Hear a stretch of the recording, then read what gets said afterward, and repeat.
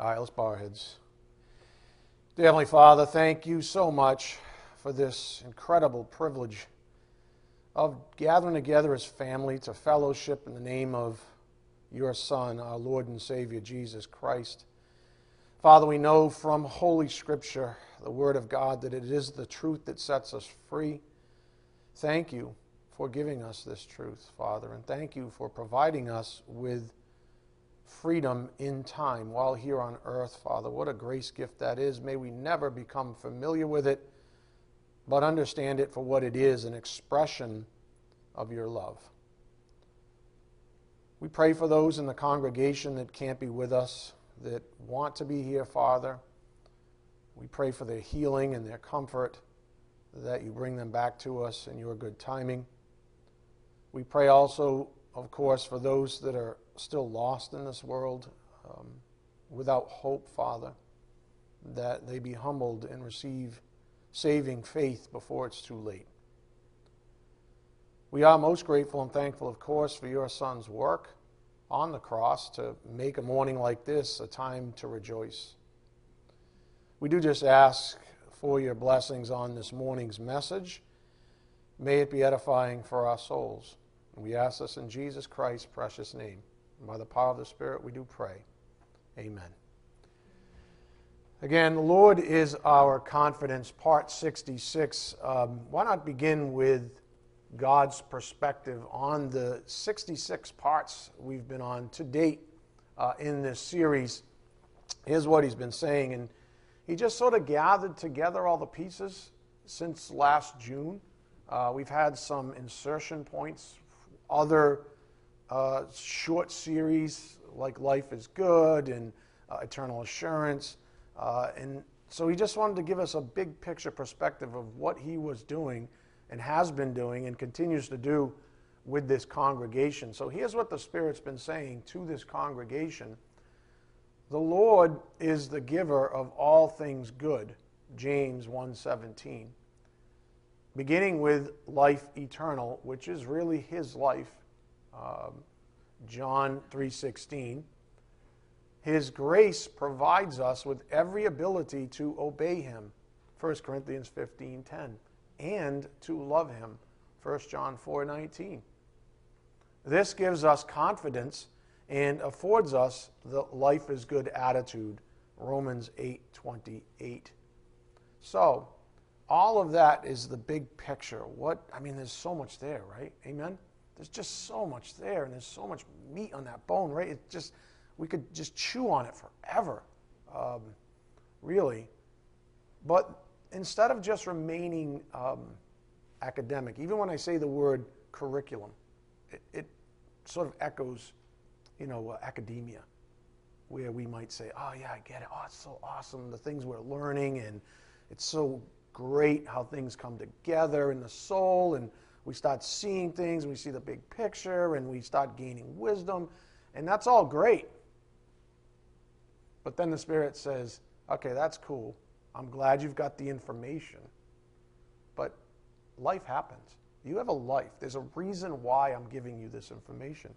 And one of the probing questions we've been given this past week was, when you're under pressure, who do you turn to? That's all great, fine, and dandy, right? If that's our curriculum, he's preparing us for success. He's preparing us for these times because life happens, and it's just, I hate to use a big word, but it's a cacophony, right? It's just noise from every direction, just pressure from all directions, right? What do you do?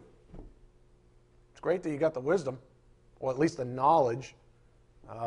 What do you do under pressure? Because life really is like a pressure cooker in many ways. So that question precipitated several thoughts ending with the same basic biblical conclusion. And as we think that way, think about this week's blog, which was titled Every Circumstance in Life is a Spiritual One. So it's great that we have this spiritual guidance, this curriculum, this sort of vector towards, we might say this is how we're sanctified. It begins with knowledge. The beginning of wisdom is to acquire wisdom, et cetera, et cetera. But we can fracture our thinking. That's what the blog was about. We can take all that goodness and put it on a shelf and say, oh, that's great for Sunday mornings and maybe a little bit of Sunday afternoon. No, this is about your entire life, 24/7 by 365. You got it? Your entire life. We don't categorize away the things of God. We don't learn them and say, that's great for my spiritual life, but I also have, in addition to my spiritual life, I have this other life over here that I live. And I categorize them out because one's accommodating to God and one's accommodating to my flesh. And we play this game. We call it double-mindedness, and we'll get to that in a moment. But again, this precipitated the point on the board, when you're under pressure, who do you turn to? It precipitated a biblical conclusion. When under pressure, remember this for starters, 2 Corinthians 6:14-15 in the Living Bible translation. Don't be teamed with those who do not love the Lord. That's fantastic advice. Don't be teamed with those who do not love the Lord. For what do the people of God have in common with the people of sin? How can light live with darkness? And what harmony can there be between Christ and the devil? How can a Christian be a partner with one who doesn't believe? So, as we investigated this past week, as we looked at it, that question on the board earlier, the difficulty for us is this little thing called partiality. This little thing called this fracturing, right? I mean, if you have a whole thing, right? It's whole. But if I go like this, there's two parts, right? Partiality. Take it apart. Apply one set of rules here now, one set of rules here, right? Instead of applying one set of rules to your entire life, partiality fractures your thinking and says, I'm going to apply it this way over here and this way over here. I'm going to have one set of rules for these people, I'm going to have another set of rules for these. That's what partiality is, and it destroys all the goodness when you take something as a whole, that little thing called your life. And so this difficulty has been this ever-present temptation to be partial. If our fervency for the truth is fire, let's say we're fervent for the truth. I want to obey the Lord. I understand the truth. I've been given that wonderful curriculum we just highlighted. I get it. I want it. I'm fired up for it. Partiality is like baking soda. If you know anything about how baking soda works on fire. If you're not familiar with the way baking soda works, it essentially releases carbon dioxide, starving the fire of the oxygen it needs to thrive. And so partiality starves our desire to obey God.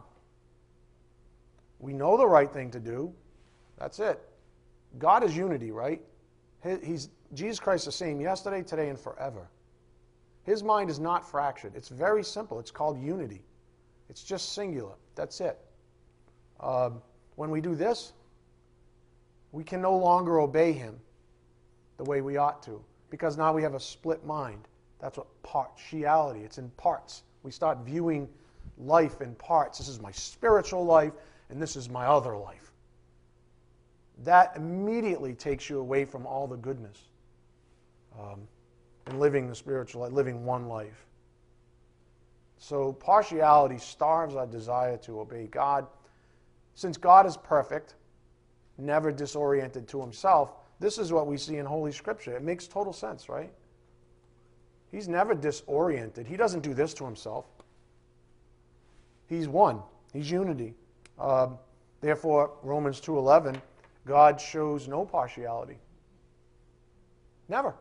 That's it. None. He's never fractured. His thinking's not fractured. He doesn't categorize his mind out and treat some people this way with certain kinds of integrity and another way. That is what we would expect. This point on the board is what we would expect from the one who's never at fault with himself, never falls below his own divine standards, It's we humans that fail under pressure, as this week's blog highlighted. We fail when the pressure's on. And that I was thinking about that before class. What does that pressure look like? Well, it comes in all kinds of forms. It's not always, obviously, it's not physical. It's not always just at work or just at home or, just this way or that way. Pressure comes in all sort of shapes and sizes in our life. And the wiser the demons get, the wiser our enemies get about us, the more subtle the attacks tend to be. They find little cracks in the armor, and they exploit those cracks. And so what do we do under pressure? Well, we often fail, to be honest. Because we have the ability to fail, and failure is sin, and sin brings forth death, a la James 1:15. Again, we conclude this up here on the board, just to drive this home. Partiality, which is a sin, starves our desire to obey God. We can no longer obey God if we have a split mind. We can no longer obey Him if we split our minds, if we start showing partiality. So the Spirit was pretty heavy-handed with us on Thursday regarding this topic of partiality. You can ask why. Honestly, because He loves you. That's why. He loves you. As we'll see in a bit, partiality is the most damaging in many, many ways to the one exercising it. It can damage, as we'll talk about this morning, the receiver of it, but in most ways it's most damaging to the one exercising it. It hurts you, in other words, in the end, as well as others. Jesus taught His disciples to apply the truth no matter what. For your sake, don't do this. This hurts you. This is good. One thinking, one life, every circumstance. This is good. When you split your mind, it's no good. That's when bad things start to happen. So Jesus had no problem, like just saying it as it is, right? Seeing it all as truth. Go to Matthew 10:34. Matthew 10:34. And there's a reason why these things are recorded in the Bible. It's not like the writer was saying, oh, well, I guess there's nothing else to write, so I'll just capture some random stuff. No. Every jot, every tittle, in other words, every dot on every I, if you would, is there for a reason. The smallest iota of Holy Scripture is inspired by God the Holy Spirit. We know that from the Word of God itself. So if it's here, it's good for us. If it's here, we should know it. If it's here, we should try to relate to it. Matthew 10:34. Do not think that I have come to bring peace to the earth. I have not come to bring peace, but a sword. For I have come to set a man against his father, and a daughter against her mother, and a daughter-in-law against her mother-in-law. And a person's enemies will be those of his own household. Whoever loves father or mother more than me is not worthy of me, and whoever loves son or daughter more than me is not worthy of me. And whoever does not take his cross and follow me is not worthy of me. Whoever finds his life will lose it, and whoever loses his life for my sake will find it. So Jesus was clearly saying that loving the truth is infinitely more important than loving members of our families even. Loving Him, He is grace and truth. He is also the Word. Loving Him, the Word, the truth, is infinitely more important than any kind of love we can express towards even the members of our families or the people that we hold closest to us. It's not even close. Not even close. I've given you this in the past. When he used the word hate, he means it's such a huge distance that it becomes almost a hatred, right? And it's not hate in the way we would normally think of it. But it's just such a huge distance between loving him and loving any other human being. That's the truth, and that's what he taught us, that Jesus was clearly saying that loving the truth is infinitely more important than loving members of our families even. And if we're honest, that's a difficult pill for some to swallow.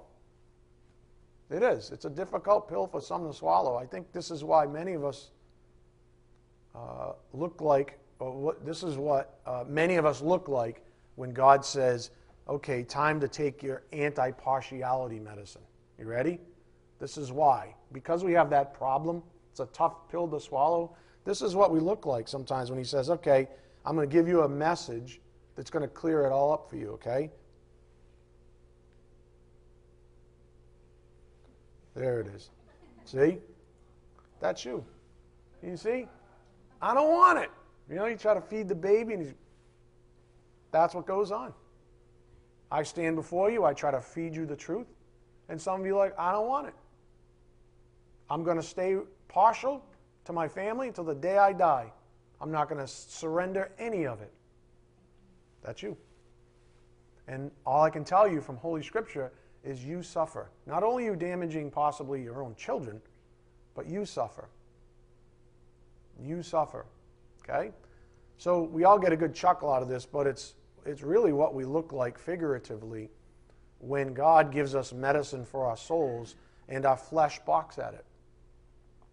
For many of you, it's when God says, I want you to apply the same truth to family and loved ones as you do to anyone else.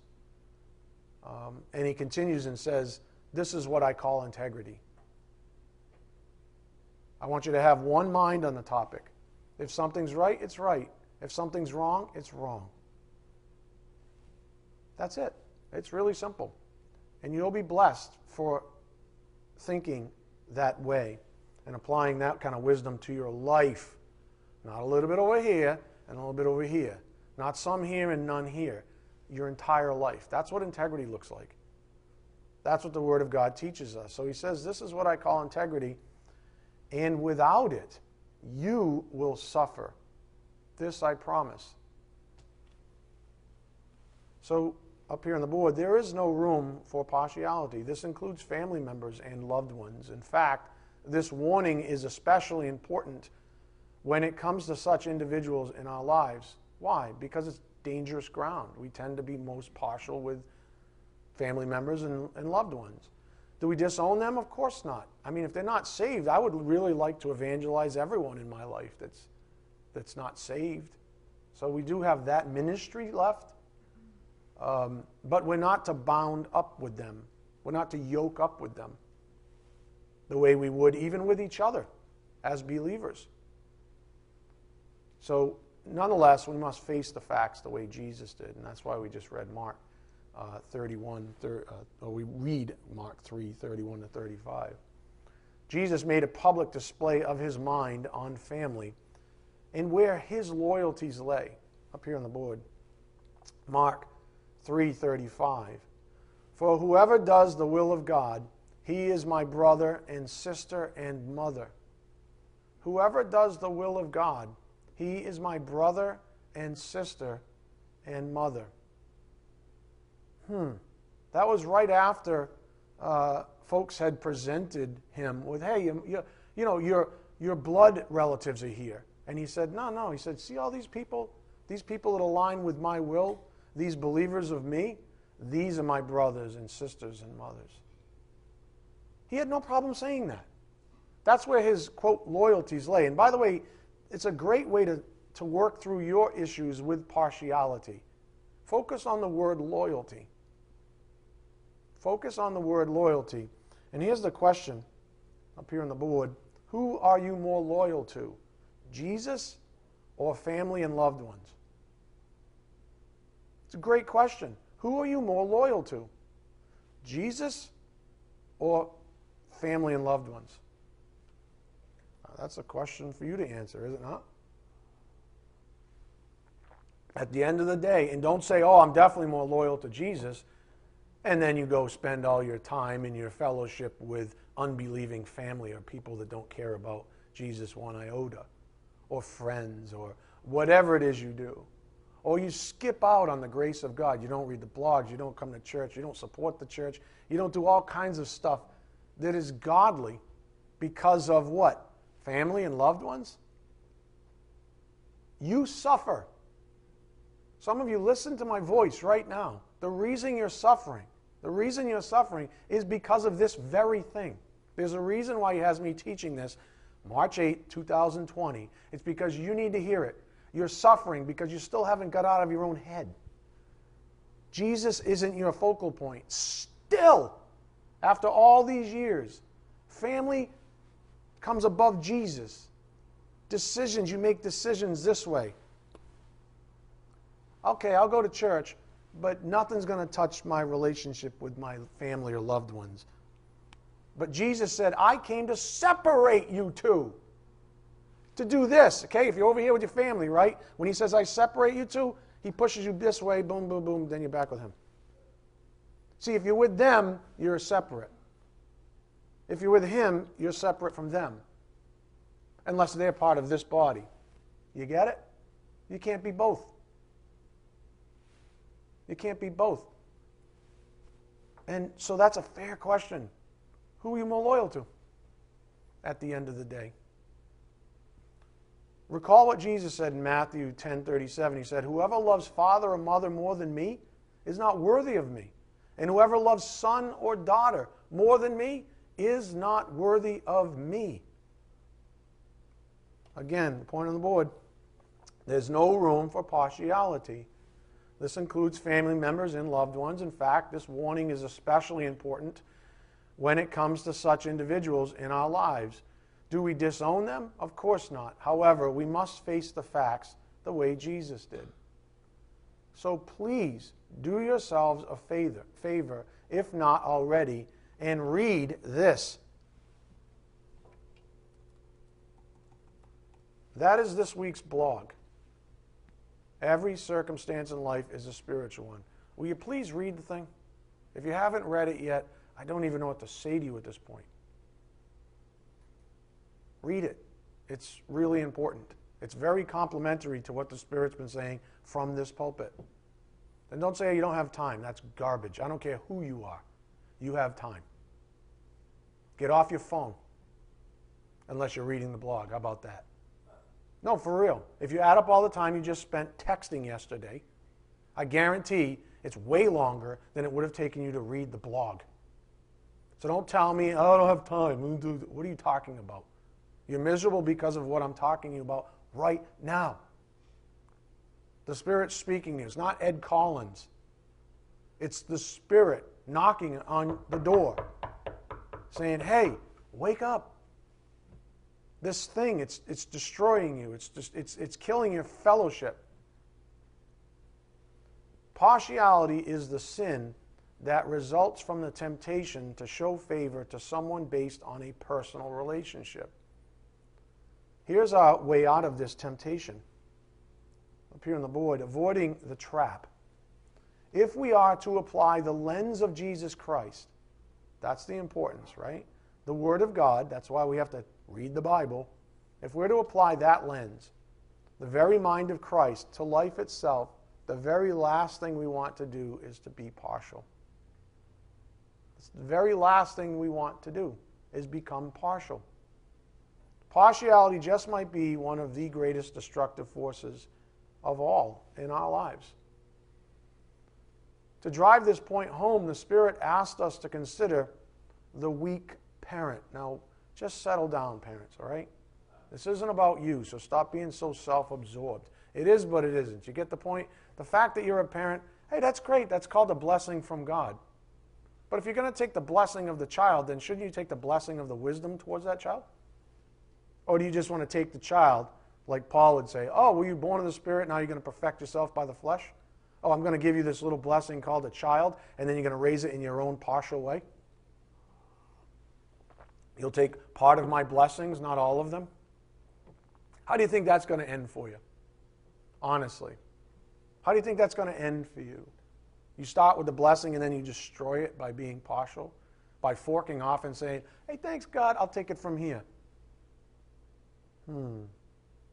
So anyways, it's just an example to drive a greater point home, okay? And I think since we're all children and or parents, I mean, we're minimally children, we understand the dynamic of the family. So the Spirit asks us to consider the weak parent, the one who shows partiality to their kids. First of all, here's a good question. Why would a parent want to ever set their kids up for failure like that? Why would a parent ever want to set up their kids for failure like that? The world certainly isn't going to show them partiality, and neither is God. All you're doing when you teach your kids that partiality is so-called a loving act, right? I'm going to enable them for the 150th time when I know the right thing to do is to not. All you're teaching your kids with partiality and calling it a loving act is really just setting them up for pain and suffering later on when you're no longer around. You know, to bail them out. Up here on the board. Partiality debilitates children. Partiality with children is bad parenting. I didn't say that, the Bible says that. Partiality in any role in your life is bad. If you're a parent and you're partial, then it's bad parenting, to be specific. It sets a child up for a life of disappointment. Do you want to do that as a parent? I don't. It sets a child up for a life of disappointment. In other words, failed expectations that the weak parent instills in their kids. It's also an affront to the Lord, the one rightful Savior. You are not the Savior of your children. Remember that. You are not the Savior of your children. The Lord is. You're not going to save them by loving them to death or enabling them or being partial towards them. You are destroying their happiness by instilling that in them. And then they get out in the real world and they can't take it. And so they collapse, they implode. Gee, I wonder why. Because the world isn't partial towards them, you see. Not anybody with integrity anyways. The world's going to chew them up and spit them out. And God's going to say, listen, I told you, I'm not partial either. It's an affront to the Lord, the one rightful Savior in this world. Parents who show partiality injure their own children, the ones they love the most. That's not love for them, it's love for self. That's not love for them. That's love for self. You want to be the hero. You want to be the Savior. You want to function outside of godly integrity to save your kid. You ain't saving anything. You obviously can't even save yourself by your own. Of course you can't, but you get the point. What do? We damage our own kids. And that's the point. I know those are strong words, but some of you hearing my voice right now need to listen to them. Being a good parent means exercising the utmost integrity at all times, even when your kids suggest they don't like you very much. Oh, why is everybody laughing? Right? How many people have said that to their parents? You don't understand. I don't even like you. Oh, you don't understand. Yeah, I kind of do. And even if I don't, I understand what the Word of God has to say about you, especially in your flesh. But that should not sway us one bit. It doesn't seem to sway us when it's somebody that we don't care about. Why would it sway us when it's someone we do care about? Integrity is integrity, right? Truth is the truth, right? Amen? There you go. It shouldn't matter if I'm dealing with somebody I can't stand or someone I love to death. It should not matter. It shouldn't matter to any of us, whether we're a parent or a school teacher or a prep school teacher. It doesn't matter. Or a pastor. It doesn't matter. I'm exercising impartiality right now because some of you don't like me very much right now. I wish you would get off this topic. This is what integrity looks like. Sometimes people won't like you when you exercise it. So be it. If you're functioning with integrity to the Word of God, and your kids despise you for it, then I submit the following to you for encouragement's sake. Go to Romans 8:5. Romans 8:5. If you're a parent, it's going to happen. Because every single child ever born in this world was born in the flesh. Which means that if you function with integrity to the Word of God, you literally are opposed to their flesh. You're opposed to them because that's all they know is the flesh. And so there's a collision that happens every single day. As long as you function in integrity, there's a collision after collision after collision after collision. Right? But you're supposed to overcome good with what? Good, not evil. Overcome evil with what? Good. That's what the Bible says. You overcome evil with good.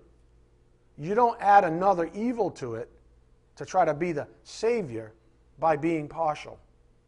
That just exacerbates the situation. Now you got two people functioning in the flesh without integrity to the Word.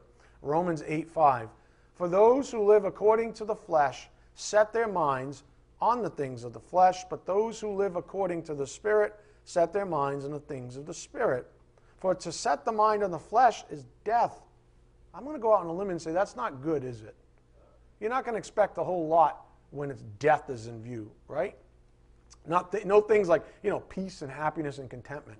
Not in this context. That means to move away from the wonderful things of God. To set the mind on the flesh is death, but to set the mind on the Spirit is life and peace. You see? For the mind that is set on the flesh is hostile to God, for it does not submit to God's law. I won't do it. Indeed, it cannot even. So here's my encouragement for you parents who have to deal with the fleshly children, who threaten to, quote, dislike you unless you bend to their will. This is my encouragement to you parents out there who have children like that, who say, unless you bend to my will, I don't like you very much. Remember the theme of our blog. Every circumstance in life is a spiritual one. And by the way, the human flesh hates that I keep repeating that. Hates it. Wants you to do this. Do you understand? Because you do this, human flesh is given a little nugget, isn't it? The human flesh has a little bit of control. Or maybe you're in this way. Right? Maybe you give the flesh a lot of control. I don't know. But the flesh does not like a unified thought and integrity to the Word. It likes to fracture. It likes to separate. It likes to divide. What did Jesus say? A house divided cannot stand. Right? So the flesh is always going to try to divide your thinking. So it hates when I say that every circumstance in life is a spiritual one. Here's my encouragement when said flesh in your kids expects you, without question, to show partiality. Go to Luke 10:16. Luke 10:16. This is for the parental perspective. This is from a parental perspective.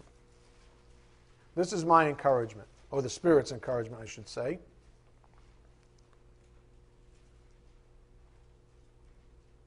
Luke 10:16. The one who hears you hears me. Okay? In other words, if you're functioning with integrity, you're just presenting grace and truth on the table. You understand? That's what you serve up to others. The one who hears you hears me. And the one who rejects you, who are they rejecting? You? No. Me. That's the importance of integrity.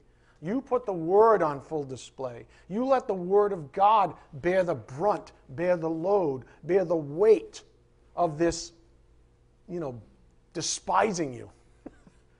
For actually, you let the Word do the heavy lifting. How's that sound? And know that when they reject that truth, they are not rejecting you. They are rejecting Him. He is that truth. Do you understand? That's the beauty of function. And you are delivered. You don't go home with your tail between your legs.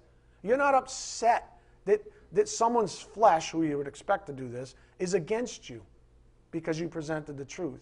You go home and say, hey, the Lord's got it. That's between them and the Lord. I did my job. Now, if I was mistaken and I got all Savior-like and said, to heck with the Word of God, I'm going to start injecting all kinds of my personal viewpoints outside of Holy Scripture. I'm going to start doing all kinds of, psycho-babbling and all that stuff. And I'm going to try to work my way through. And we're going to work through this in our flesh. And that person's flesh yes, that's exactly what I wanted. Because now I just did this to you. Now I separated you from the thinking of the Lord, from the mind of Christ. Now you're weak. Now I have a chance to control you. That's what the flesh does. Instead of all that mess, especially as a parent, instead of all that mess, know this, verse 16, the one who hears you hears me, and the one who rejects you rejects me, and the one who rejects me rejects him who sent me, my Father in heaven. That's beautiful. Do you know how freeing that is for someone with integrity? Someone who really does earnestly desire to function in the truth in any and every circumstance. One who has this mind right here, folks. This one, their mind is unified, not fractured, no partiality. Just says, this is it. This is it. One mind. What does Christ think about this situation? What would Christ say in this moment to this brat of a child? What would Christ say in that moment? Would he compromise? When did Jesus Christ ever compromise? Never. So guess what? Never does this compromise. And you don't have the right to compromise it. And if you do, you suffer. So just know, you go forth with the word of truth, filled with the Spirit, and let the Lord bear the brunt of the load. Because that person, when they reject you with the word in hand, they are not rejecting you, they are rejecting the word. They are rejecting the one who is the word. Okay? So hopefully you see it. When you function with integrity to the word of God, your child's venom isn't at you, it's at the Lord. It's not you. They want you to think it's you, but it's not you. It's at the Lord. If you stand up for truth and you're filled with the Spirit, it's not you that they're spitting venom at. They're spitting it at the Lord. Their problem is not with you. They want to pick a fight with you, but their problem is not with you, it's with the Lord. That's the point. And that is very freeing. Now, what if your son or daughter is living in sin? Let's just say you're a parent, and maybe they're a little older now. What if they're living in sin? Shall you make light of it just because they are your child? What must the father or mother do in order to be pleasing to the Lord, to reveal their true loyalty? They must exercise integrity. Go to 1 Thessalonians 4, verse 1. 1 Thessalonians 4, verse 1. Where is your loyalty? Who's your loyalty to? Under pressure, what do you do? Right? Some of the hottest, most difficult times in your life are going to be in the family, right? There's a reason, because you're closest with those people, and it's most painful when you have a conflict with people in your family. But that's the perfect place to act in integrity. It's the one thing that can deliver the whole bunch of you. Just stick with the Word of God. The flesh, if it's rearing out, does not want to hear from God. That you can say. Does not want any logic, anything, any truth, any wisdom that actually comes from the word of truth. And it's just going to keep trying to get you there, get you there. Come on, come on, come on. I'm not going to talk. La, la, la, la. You're talking this. I don't want to hear la, la, la. Okay, now we can talk. Right? I can't talk to you right now. Why? Because you're like this. You don't understand. I can't talk to you right now. Oh, I can talk to so-and-so. Yeah, that's because they're in the flesh, dummy. That's because they're your little friend on the side, dummy. You don't think I know what's going on? This is truth. This is where freedom lies. The what will set you free? There you go. Amen. End of story. Go home. Just kidding. No, seriously. That is what sets you free. You do not let that go at any cost. Even if your kid is saying, they could be this tall. I hate you. You don't hate me. You hate the Word of God. And they'll be like, what? Because they're just little flesh balls. But they grow up. I hate you. You don't hate me. You don't like truth. You want it to be me. You want to point fingers. You want to blame me for telling you the truth to your face. Am I to be loved less because I love you more? Yeah, pretty much. Have I become your enemy because I tell you the truth? Pretty much. That's the journey of a godly parent. Joey and Andrea, welcome to the fold. That's the journey of a godly parent.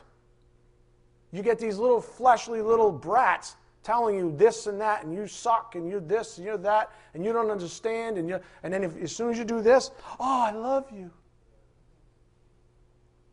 Oh, now I know that you love me because you forsook the Lord for me. That's not a proof point that any of us have an option for. That's not proof point. That shows that they love themselves more than the Lord. And that's exactly what the flesh is looking for. And Satan's going, bravo.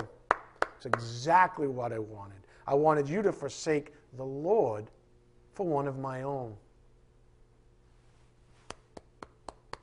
We can't do it. 1 Thessalonians 4:1. Finally then, brothers, we ask and urge you in the Lord Jesus that as you received from us how you ought to walk and to please God, just as you are doing, that you do so more and more. In other words, don't give up. Some of you are doing so well. Don't give up. Don't backpedal, backslide, as some theologians would say. For you know what instructions we gave you through the Lord Jesus. For this is the will of God, your sanctification, that you abstain from things like sexual immorality. That each one of you, some of you have children living in sin in this very area, living together, not married, having sex like it's nobody's business, right? When I say that colloquially, right? That's sexual immorality. Is it correct? You tell me. Do you think that's correct? Sex outside of marriage? Okay, so if you have a kid that's living in that, what should you say about it? Straight up. You're living in sin. If you want to know the truth, that's what the Bible says. And don't say, I think you're living in sin, because now it's between you and them and the flesh gets involved.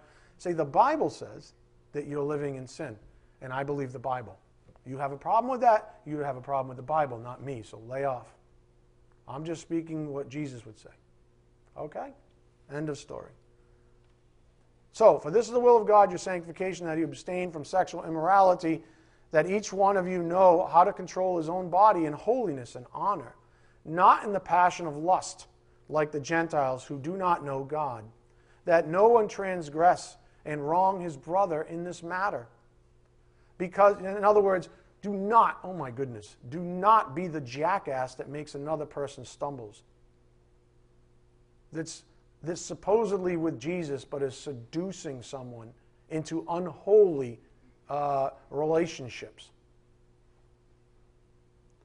That no one transgress and wrong his brother in this matter, because the Lord is an avenger in all these things. You're not going to get away with that, by the way. The snake in the grass always gets his head pounded. Do you understand? And sometimes you might use a guy like me. As we told you beforehand and solemnly warned you, for God has not called us for impurity, but in holiness. Do you see it? Set apart for His purposes. Separate from that kind of thinking. Verse 8.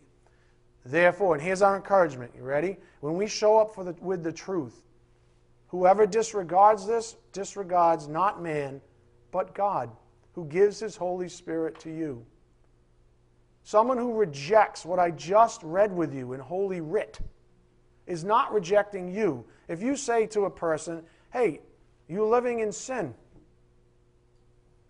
that's what the Bible says. They are not, and they get mad at you. They're not rejecting you. They're not even mad at you, really. You're just a vessel, right?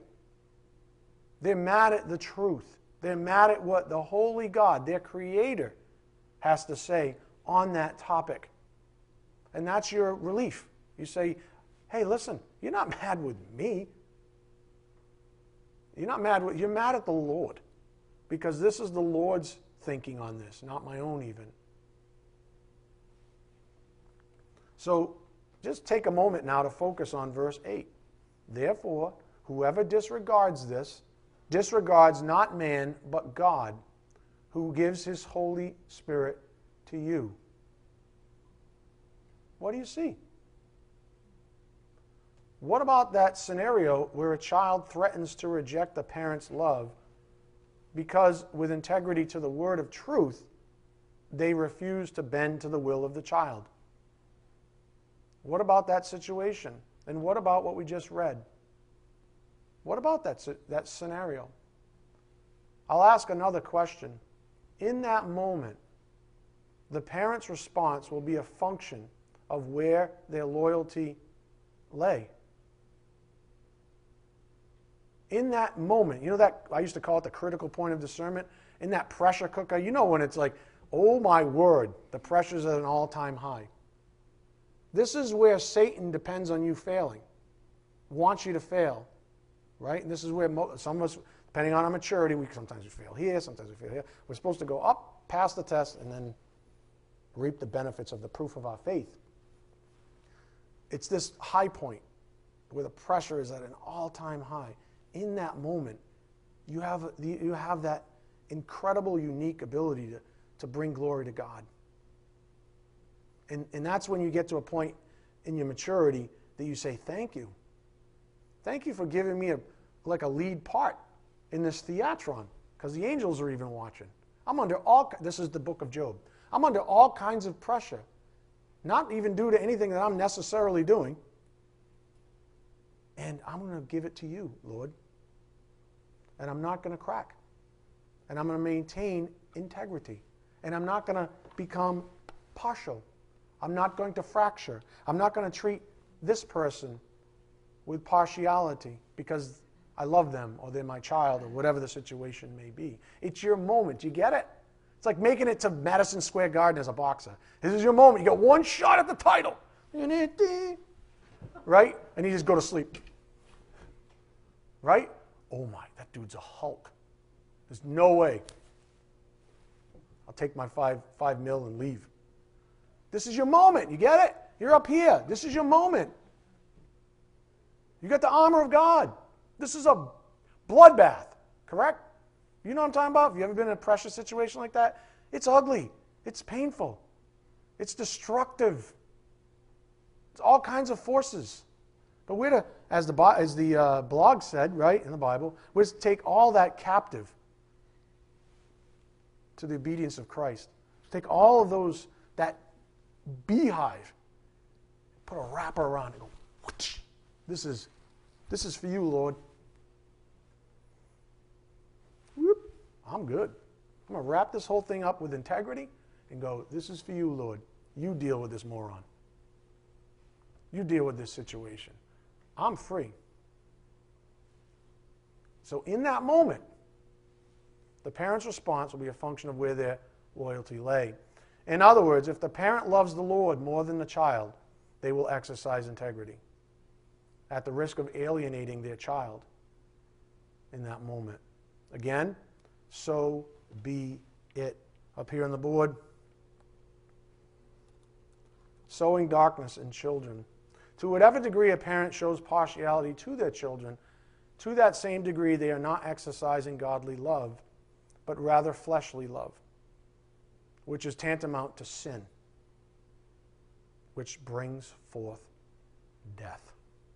Let me say it again. To whatever degree a parent shows partiality to their children, to that same degree they are not exercising godly love, but rather fleshly love, which is tantamount to sin, which brings forth death. What could be a fruitful situation, abiding in the sphere of God's love, now because of a fracture, because of partiality, that gets put over here.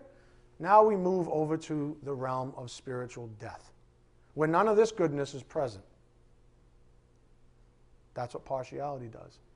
Takes you out of a situation where you could bring glory to God, and you remain in peace and contentment, and maybe even, like Galatians 6, bring a person in trespass gently back to the fold so that they might join you in that abiding.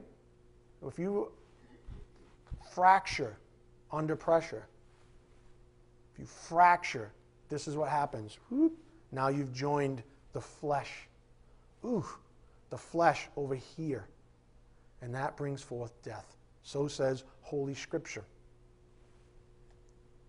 Now, to be fair, like I told you, I tried to forewarn you, a lot of emphasis on parenting, and it's not the big picture that we're trying to. That's just one example that, really, it's almost like when we talk about giving, money comes up and people are like,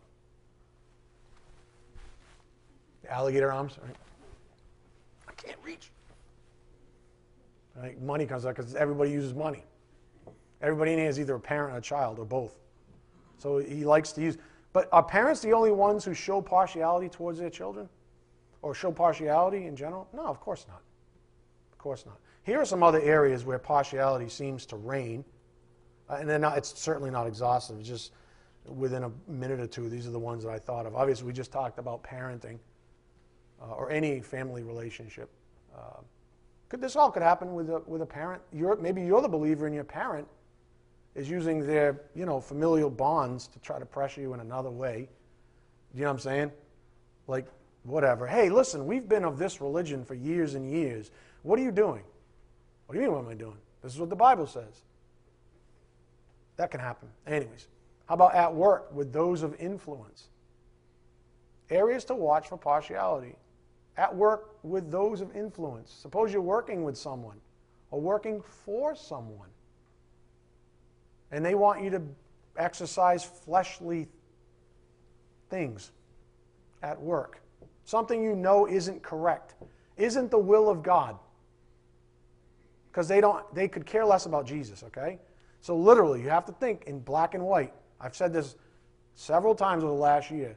At this point in my life, there's only two people in this world, believers and unbelievers.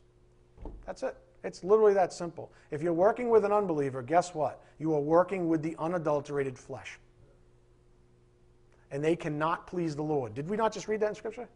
They can do nothing to please the Lord because they're literally in the flesh. That's all they are. Stop hoping for better. Stop making excuses, especially at work. Especially at work. Your boss does not care about your relationship with Jesus Christ. How about towards self when it comes time to give? I'm going to let somebody else give this time around. What do you mean this time around? It's been like 3 years. I don't want to reiterate Todd's, but he let me read that, by the way, before he gave it to you, that little stint on finances here in the church, and it was awesome. And it was awesome. One point on that, by the way, what was my recommendation, DJ? I said, I'll just take a pay cut. I'll be like Paul with the Corinthians. If they want to be that ridiculous and stingy and never up their giving, and even though there's inflation and all this other stuff, blah, blah, blah, blah, that's between them and the Lord. You see what I just did? I took a big old wrapper, wrapped it around the ridiculous situation, and said, it's your problem, Lord. I know you've got my back. You deal with them.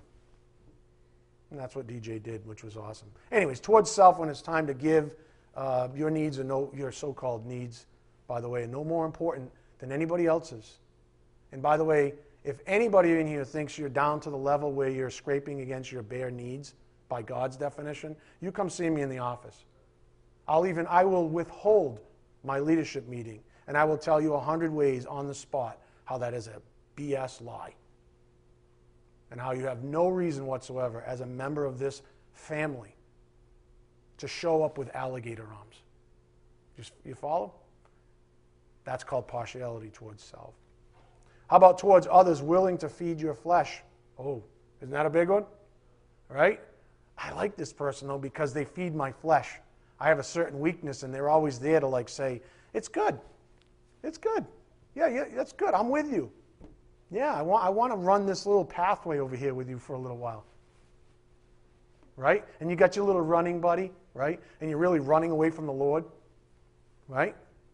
And you make provision for that thing. That's what partiality looks like. So there's a ton of different ways that partiality shows up. And you know what? In every single way, when you exercise it, you are damaged. You lose. There are many more areas we could identify with ease, but these are some common ones that I've witnessed. And let me see, yeah, pretty much I've done everything right. If you've been humble during this message, here's some more encouragement for you up here on the board. Matthew 13:16. Blessed are your eyes, for they see, and your ears, for they hear. It's wonderful to be able to see it the way we see it, to see it all as truth. If you're unlike that baby who refuses to ingest what's good for them, then according to Jesus, you will be blessed. The Bible never says that if we act in partiality, that we will be blessed. The Bible never says that. In fact, if you study it out, you'll find that partiality, being a sin, is a curse. And here's the thing I was thinking about. It's infectious, like a communicable disease. Partiality tends to spread, right? It spreads. It's like a communicable disease. It's funny, the world is so preoccupied with the coronavirus, and yet there is, or are much, much greater diseases spreading throughout this world. One such disease is partiality. Again, just to bring this, this full circle, partiality is a thief. Think about that. It is.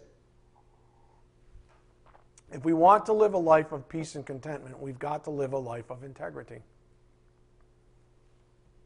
Of integrity. When you live a life of integrity, this is the most beautiful thing of all. It's so perfect.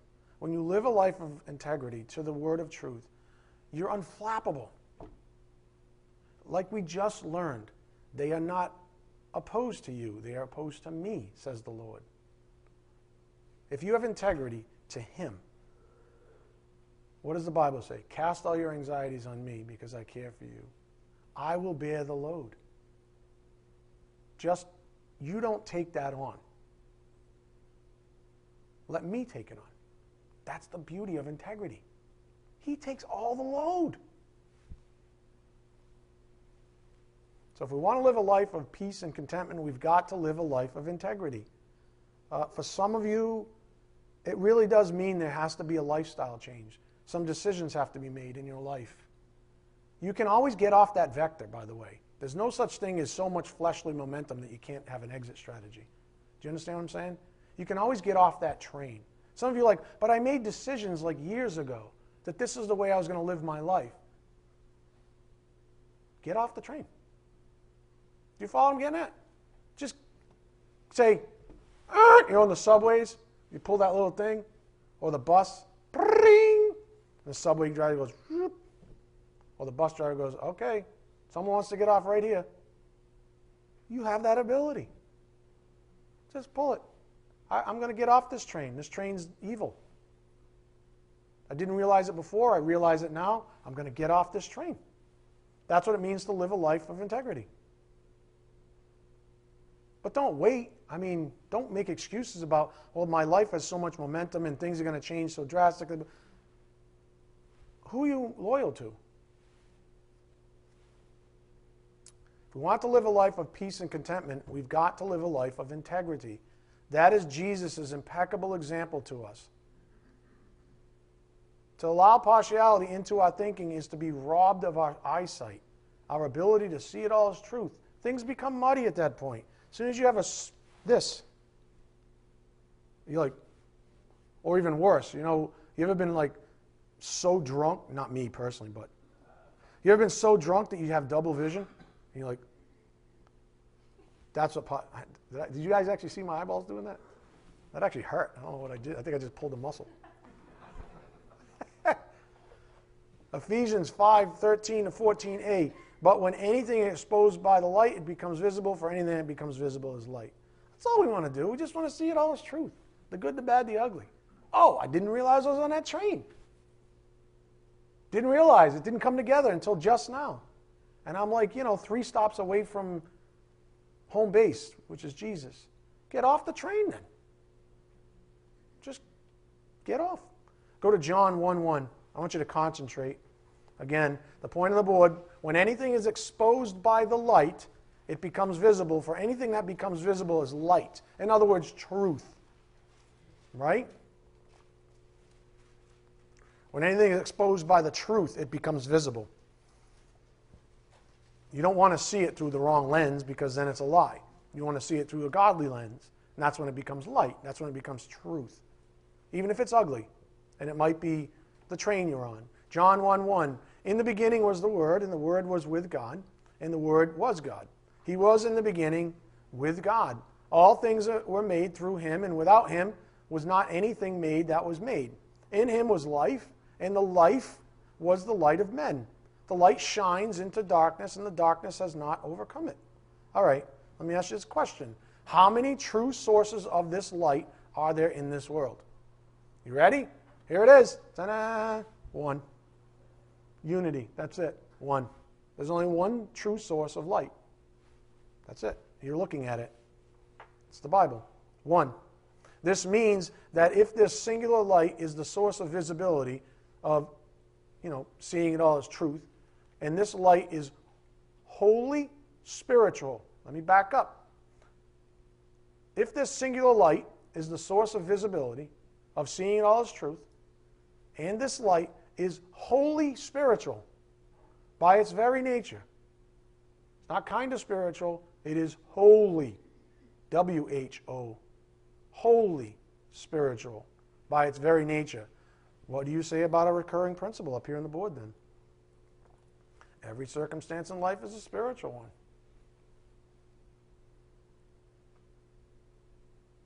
The Word of God is wholly spiritual. There's only one light. Didn't we just decide that together? One light, one truth, one lens, one mind. That's it. That's it. So guess what? Every circumstance in life is a spiritual one. Because this is spiritual. Shall we introduce false wisdom, counterfeit light into our point of view due to partiality? Shall we purposely and conveniently accommodate the human flesh by choosing to look at parts of reality? Up here on the board, part. The word part is the root word for partiality. Don't look at part of it. Look at your whole life. Don't look at part of your life and say, you're doing pretty darn good right there, fella. Right? Look at your whole life. Because you're going to look at your whole life and go like, ooh. Ooh. But I only want to look at part of my life, like the good stuff. I want to be religious. I want to, do that thing. I don't want to see it all as truth. I only want to see the good stuff as truth. That's why I curse that bald guy when he starts talking about my parenting skills or my partiality proper, or whatever it is you take an issue with. You choose. I only want to look at part of my life. I only want to look at part of my kids' life. I only want to look at part of my loved ones' lives. I don't want to see it all as truth. That's called partiality. Our goal is to see it all as truth, not only part of it. This goes with every circumstance in life, which means that spiritual truth is the light we must shine on all circumstances. James 1:7-8. Choosing to look at only part of something or someone is to be double-minded, and that's this recurring principle up here on the board. In Holy Scripture, I even give you the Greek on this one, so it gets driven home. James 1:7-8, for that person must not suppose that he will receive anything from the Lord. He is a double-minded, dipsukos. It means double-souled, split-minded. That's what I've been saying all morning. This is dipsukos. This is Christ. This is dipsukos. This is the person acting in integrity. This is the person acting in with partiality. That's it. All right? And that person, I didn't say that. What's that last thing say? That man is unstable in all his ways. Nobody's at peace when they're unstable. That's the antithesis of being at peace. That's the antithesis of contentment. Literally. So, that's what I said at the start of class. If you want, raise your hand if you want instability, lack of peace, and lack of contentment. Okay, nobody, right? Then you don't want partiality at any level. That's it. That's it. And if you think that way, doesn't life just get a lot easier? Instead of, maintaining little pockets of partiality, well, what rules apply to this person? Well, I apply this set of rules to my kids, and then I have this set of rules for my friends, and then I have this set of rules at work, and then I have this set of rules for myself, and then for everybody else, okay, then I'll function by the rules of the Word of God.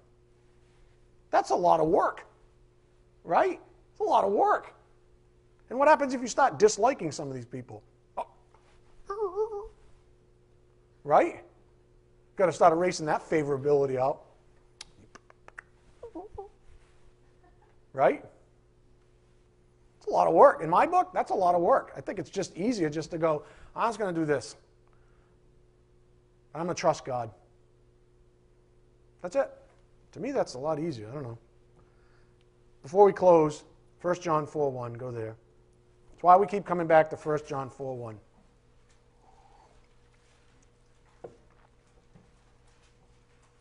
And I think I'll end here. 1 John 4:1.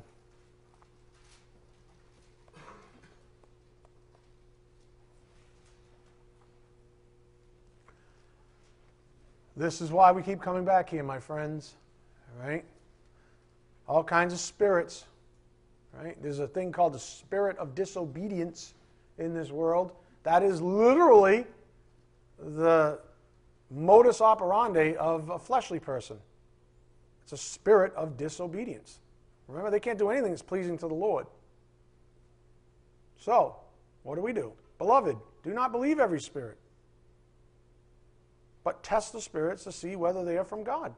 For many false prophets have gone out into the world. Test the spirits to see whether they are from God. I'll leave you with this up here on the board. Integrity to truth. All I can tell you is if you want freedom in this world, in this life, have integrity. Let the cards fall where they may. You're going to be persecuted. Jesus promised you that, right? Promised you that, right? If they persecuted me, they're going to persecute you. The world doesn't love you. It loves itself. If you love me, it's going to hate you. If you love the world, it loves its own. So if you want to, rally up with the world, hey, go for it. But you will not have my peace. You won't. This I promise. And if you think you will, you just became a dipsukos in yet another way. That's really connected because you're being partial to yourself, right? Right? I'm going to have my own rules. God loves me so much that he's going to allow me to be this way and this way, and we're going to call it one way. No. Just have integrity. Integrity is like, do you know what I mean? You ever own a camera, right, with an adjustable lens, right, and you go, and it goes whoop, and the focal point hits perfect, right? The focal point will be over here, or it was way out there, and you're trying to get here. When you turn that thing, it zips it right to that point where there's total clarity. That's what integrity looks like. You increase integrity, it's like, and it gets clearer and clearer and clearer and clearer. Boom! Ephesians 5:13 and 14. See it all as truth. It's right there, full clarity. And you go, whoa, this is awesome. And all I have to do is just say, that's that, and that's that. Now I can go home. You know what I'm saying? But that's it. That's the end of my work. I don't have to go, oh, man, look at all these little orbs of partiality. Okay. What is the word? The word says this. Now, oh, no, that don't fit. So this, oh, maybe it kind of fits. I don't know. Now you got to go around your little ridiculous world of partiality, and it's work, and you can't sleep at night. Why? Why can't you sleep at night? Why don't you like yourself very much? Why don't you like other people very much? Why don't you answer all those questions for yourself? I guarantee it's because you don't have integrity. I guarantee you're suffering because you don't have integrity to the word of truth. I guarantee it. Not I. And if you reject that, I know that you're not rejecting me. See how I just applied it? You see that? Did you guys, you want to back up? Zip, zip, zip, zip. I know that if you reject that, you're not rejecting me. Third time's a charm, too bad. That's the whole point. That's the beauty of integrity. You're untouchable. Integrity of truth. If every circumstance in life is a spiritual one, and it is, then shouldn't we be testing every spirit by default? We don't want to only see a part of the truth. For example, counterfeit spirits will speak some truth to gain our trust. We want to see all of it and accept it with integrity. For all the reasons I just listed. Amen? All right, let's bow our heads. Dear Heavenly Father, thank you so much for this incredible privilege of studying your word. We know that it is the truth and the truth alone that sets us free, Father. Thank you for imposing this truth on our souls, this unavoidable truth, Father. We just ask for your blessings and your Spirit's encouragement as we take these things back to the privacy of our own souls, back to our homes, and then your will be done, possibly out to a world that's just decaying. We ask this in Jesus Christ's precious name. By the power of the Spirit, we do pray. Amen.